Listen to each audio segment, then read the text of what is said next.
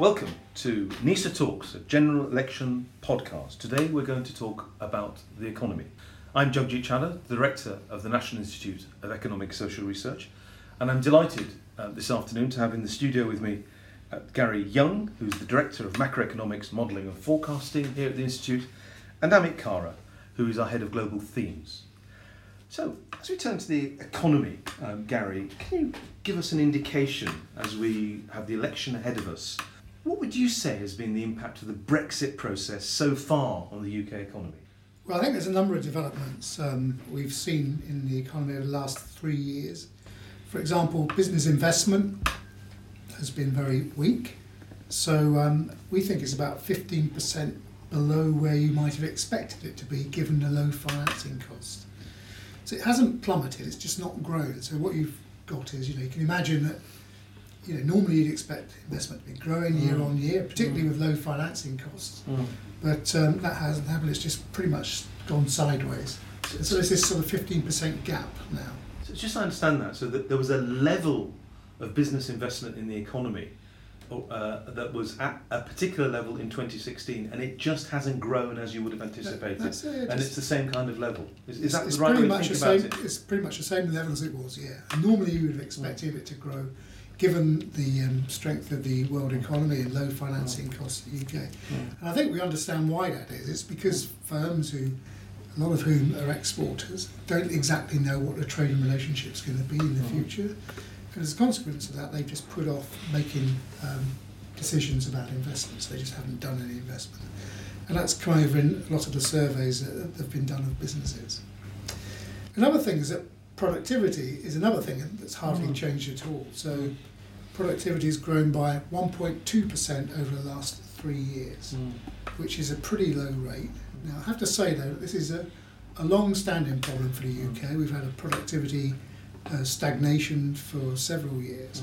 So it's just that the Brexit situation hasn't helped, I think. I'm kind of old enough to remember when I was at university, lecturers then telling me that UK productivity was lagging behind that of Europe, and I don't want to embarrass myself by saying how many years ago that is. And you've said that yourself in a sense in which the UK has had a long-standing productivity puzzle. But can you help people or help me understand why the Brexit process may further act to limit the progress of productivity in the economy? What is going on there exactly? Well, I think one thing is what I mentioned before, weak business investment. So normally you'd expect investment to be strong, and alongside that you tend to get productivity growth. So that's one thing.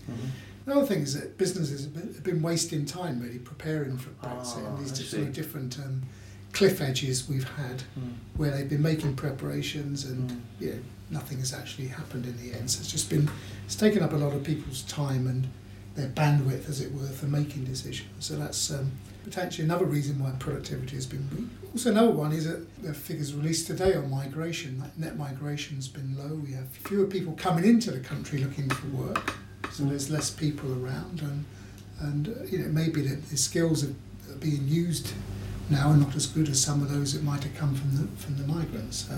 That's a bit speculative, but that's another potential explanation. So, in a sense, if I'm running a firm that would otherwise be a high productivity firm, I'm holding back on investment, number one, and number two, I've got a limited capacity of managers and senior people, and rather than thinking about innovative new processes or thinking about developing the educational attainment of staff, I've been planning for a sequence of dead ends, which is the Brexit actually occurring. Is that one way of thinking about what you just said? That's what people have been saying, yeah. I think that sort of rings true to me. So that's another thing, that's another Brexit related issue. And the other thing is the pound has been weaker. So the pound is about 15%. It's a lot of 15% here, but the pound is about 15% weaker than it was in the run-up to the referendum, which is probably related to the decision to leave the EU.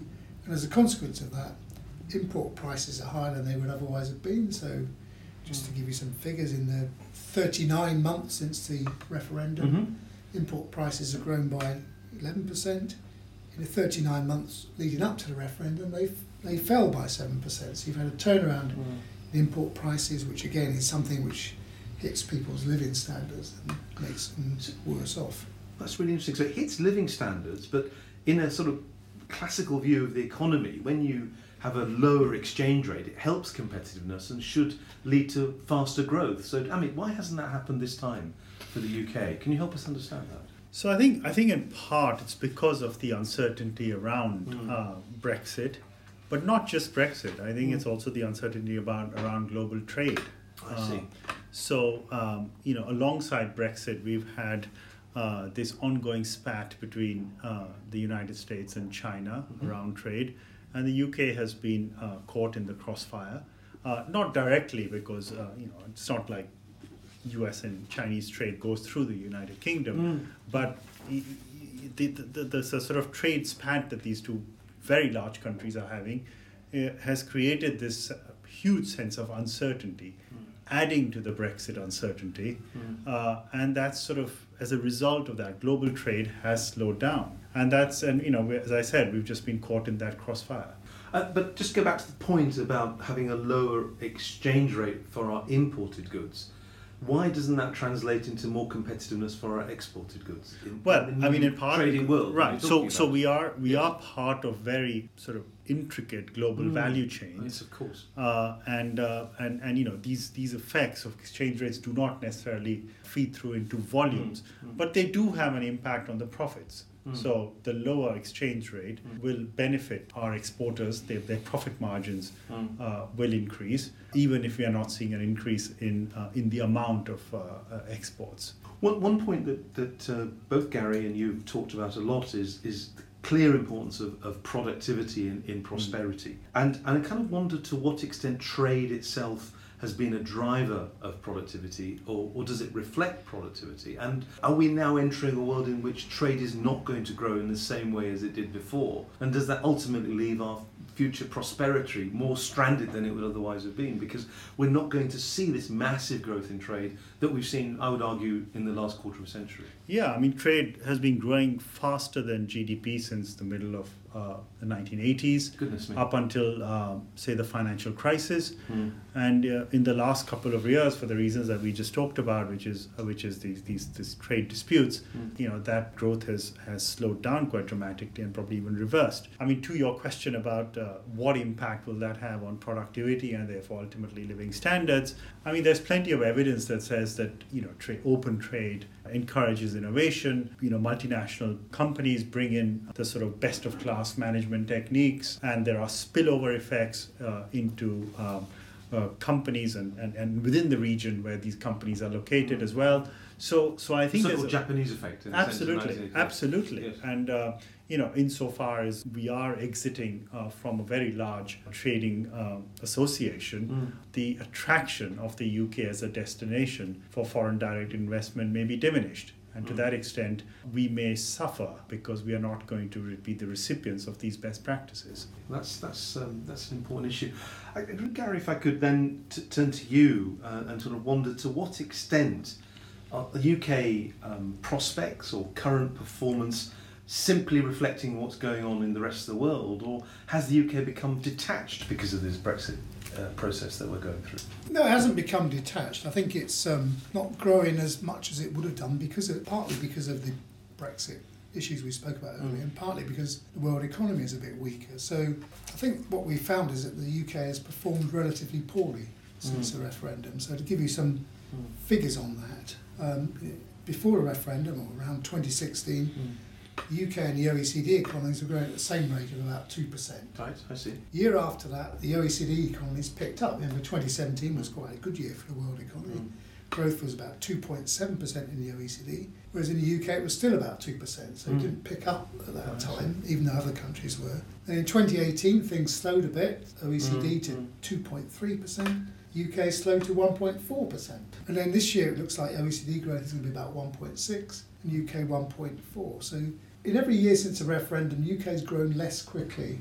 It's sort of followed the trends in the world economy, but it's sort of lagging behind. The growth is lagging behind. If you add up those differences, it comes to about 2%, which is roughly a rare estimate is of how much weaker the UK is. And it should have been in the absence of the Brexit. So it was very hard in macroeconomics to think of what we call the counterfactual, but Yeah. we're painting a picture, if I understand you both correctly, that because of the Brexit process, the announcement of the referendum, the uncertainty as to what path will follow, indeed when we'll follow it, as well as all the political uncertainty about where the country is going to go, the economy looks as though it's some 2% smaller than it would otherwise have been had we not gone through this process. Is that an appropriate summary of where we are? Yeah, sort of I in think terms so. of the And I numbers? think just to give you another number on this, Thank you. there is an EU business confidence indicator, which is, it's an indicator collected by the EU across all different countries. And in the UK, that currently in the service sector, which is the main sector for the UK, Yes. that indicator stands at minus 21.4, Right. which is about 25 percentage points below its average. Right. Whereas in the rest of the EU, that indicator stands at 3.7, only 6 percentage points below its average. So, So there's a big gap between the UK and the so rest that of sounds the EU. even to me a huge number. So I would say that even though there may be the possibility that some activities are being helped by the Brexit process, lawyers and accountants and perhaps economists thinking about what might happen to the economy, the overall impact is still negative as people are trying to decide where we're going to go next. Is that a fair statement? That's exactly it, yeah. So I mean, so we're in this situation, and the Institute and a number of times have described what's going on in the British economy as a slow puncture. What kind of policies should we be looking for any incoming government to adopt to offset this process that, whether we leave or not on January the 31st, 2020, will mean we still have another long Brexit process that continues? It's surely not going to disappear. And given what we've observed so far, this slow puncture may continue for quite some time to come. So what policies would you want to see any government come in, of whatever persuasion? So I think the first point to be made is, ever since the referendum, I think it's been clear to us at the Institute that, looking across Whitehall, there's been something of a policy paralysis. So, different departments, they've all been totally engaged in ministers have been totally engaged in the Brexit process to the cost of other policies. Yeah. We saw that most clearly this year with the Treasury, the budget process, the spending review, the economic forecast from the Office for Budget Responsibility. The entire timetable hasn't worked as it should. Now, one could say that this doesn't have an immediate effect, but these things have a lingering effect. They add to the uncertainty that we talked about that businesses are facing. Yes. And I think the first thing that should be done is really to lift that uncertainty, to get back to something that is a little more normal, a more stable government, and clear policy outlines. So the kind of provision of public goods, which is what we expect from Whitehall, has itself been stymied by exactly the same process. We've talked a lot about the private sector and firms delaying behaviour, but Whitehall has done so as well, as a reflection of the paralysis that you've just talked about. Absolutely, and that's costly, and that is costly. And I want to turn to Gary, if I may. One of the responses that we're seeing is to say, well, if there's not enough activity and there's not any paralysis, maybe the government can spend more. And so what we've seen almost is a spending war with both sets of parties saying they're going to increase expenditure by quite a lot. And I wonder to what extent you think that makes sense. Well, I think that there are certain things that we do need to spend more on. So I'm sort of quite behind policies to improve the infrastructure, which is a big issue. I'm behind policies to improve training, and I'm keen with policies to sort of generally move in that direction. But there is a worry that people are going to spend too much too fast when the economy is already in. Although we've got a slow puncture, as you describe it, we don't want to try and load too much on the economy at a time when there's quite high levels of employment already, and so you're going to crowd out other activities by putting too much activity into the economy if you do it too quickly. So that would be one thing I'd be cautious about. I think the other thing I'd be cautious about is that there are some very serious long-term challenges facing the UK economy. Some are to do with climate change, which Amit could tell you a bit more about, but some of them are just to do with something that's closer to my heart, which is an ageing population. You and me both, Gary. You and me both. And the need to recognise the fact that with an ageing population, we're going to have to spend more overtime on health and social care, pensions, and these sorts of things. And if we're going to do that, and the sums of money we're talking about are substantial, then we're going to need to start preparing for it. Now, I think that means that we're going to have to start paying higher taxes in the long run. I think people should be sort of not being kidded on that there can be tax cuts, but to sort of recognise that there is a long-term challenge that we're facing, which is inevitably going to face higher taxes, and people should be sort of getting ready for that and thinking about where best can we raise those taxes. So a more realistic approach to the fact that there will be further claims on the government purse in the future, absolutely, rather than having this illusion that in a sense money can be created out of nothing by the government. Absolutely. Amit, is there anything you want to add to that, particularly with your climate change work that you've been championing at the Institute over the last year, in terms of taxes perhaps? Or?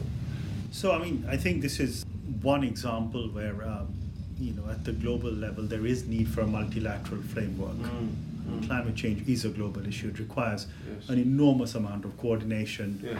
It requires an enormous amount of policing as well. And it's an area where there is a strong need to impose some kind of taxation to discourage carbon emissions. It's an area where we need to understand who's going to be bearing these costs. And we need to create support systems for those who are most vulnerable. And at the same time, Gary talked about the need for sort of long-term infrastructure spending. There is also a need to understand which are the technologies that can help counter or address these sort of climate challenges that we have. And maybe there's a case for the government to think about how they can support those kind of industries at the national level, and which sort of brings an opportunity to the country as well. So there are two sides to this. It's enormous. I think the fact you're both talking about taxes and you're talking about government capability, and the theme that came through an earlier podcast on minimum wages is the importance for institution building and deciding what we need to do. There's clearly an enormous task for government, whether we Brexit or not, or when we Brexit, and however we Brexit. But alongside all of that discussion with the European Union, there seems to be an enormous agenda for economic policy in this country. I want to thank you, Amit Kara and Gary Young, for joining us in the studio this afternoon. I'm Jagjit Chadha of the National Institute of Economic and Social Research. Thank you very much.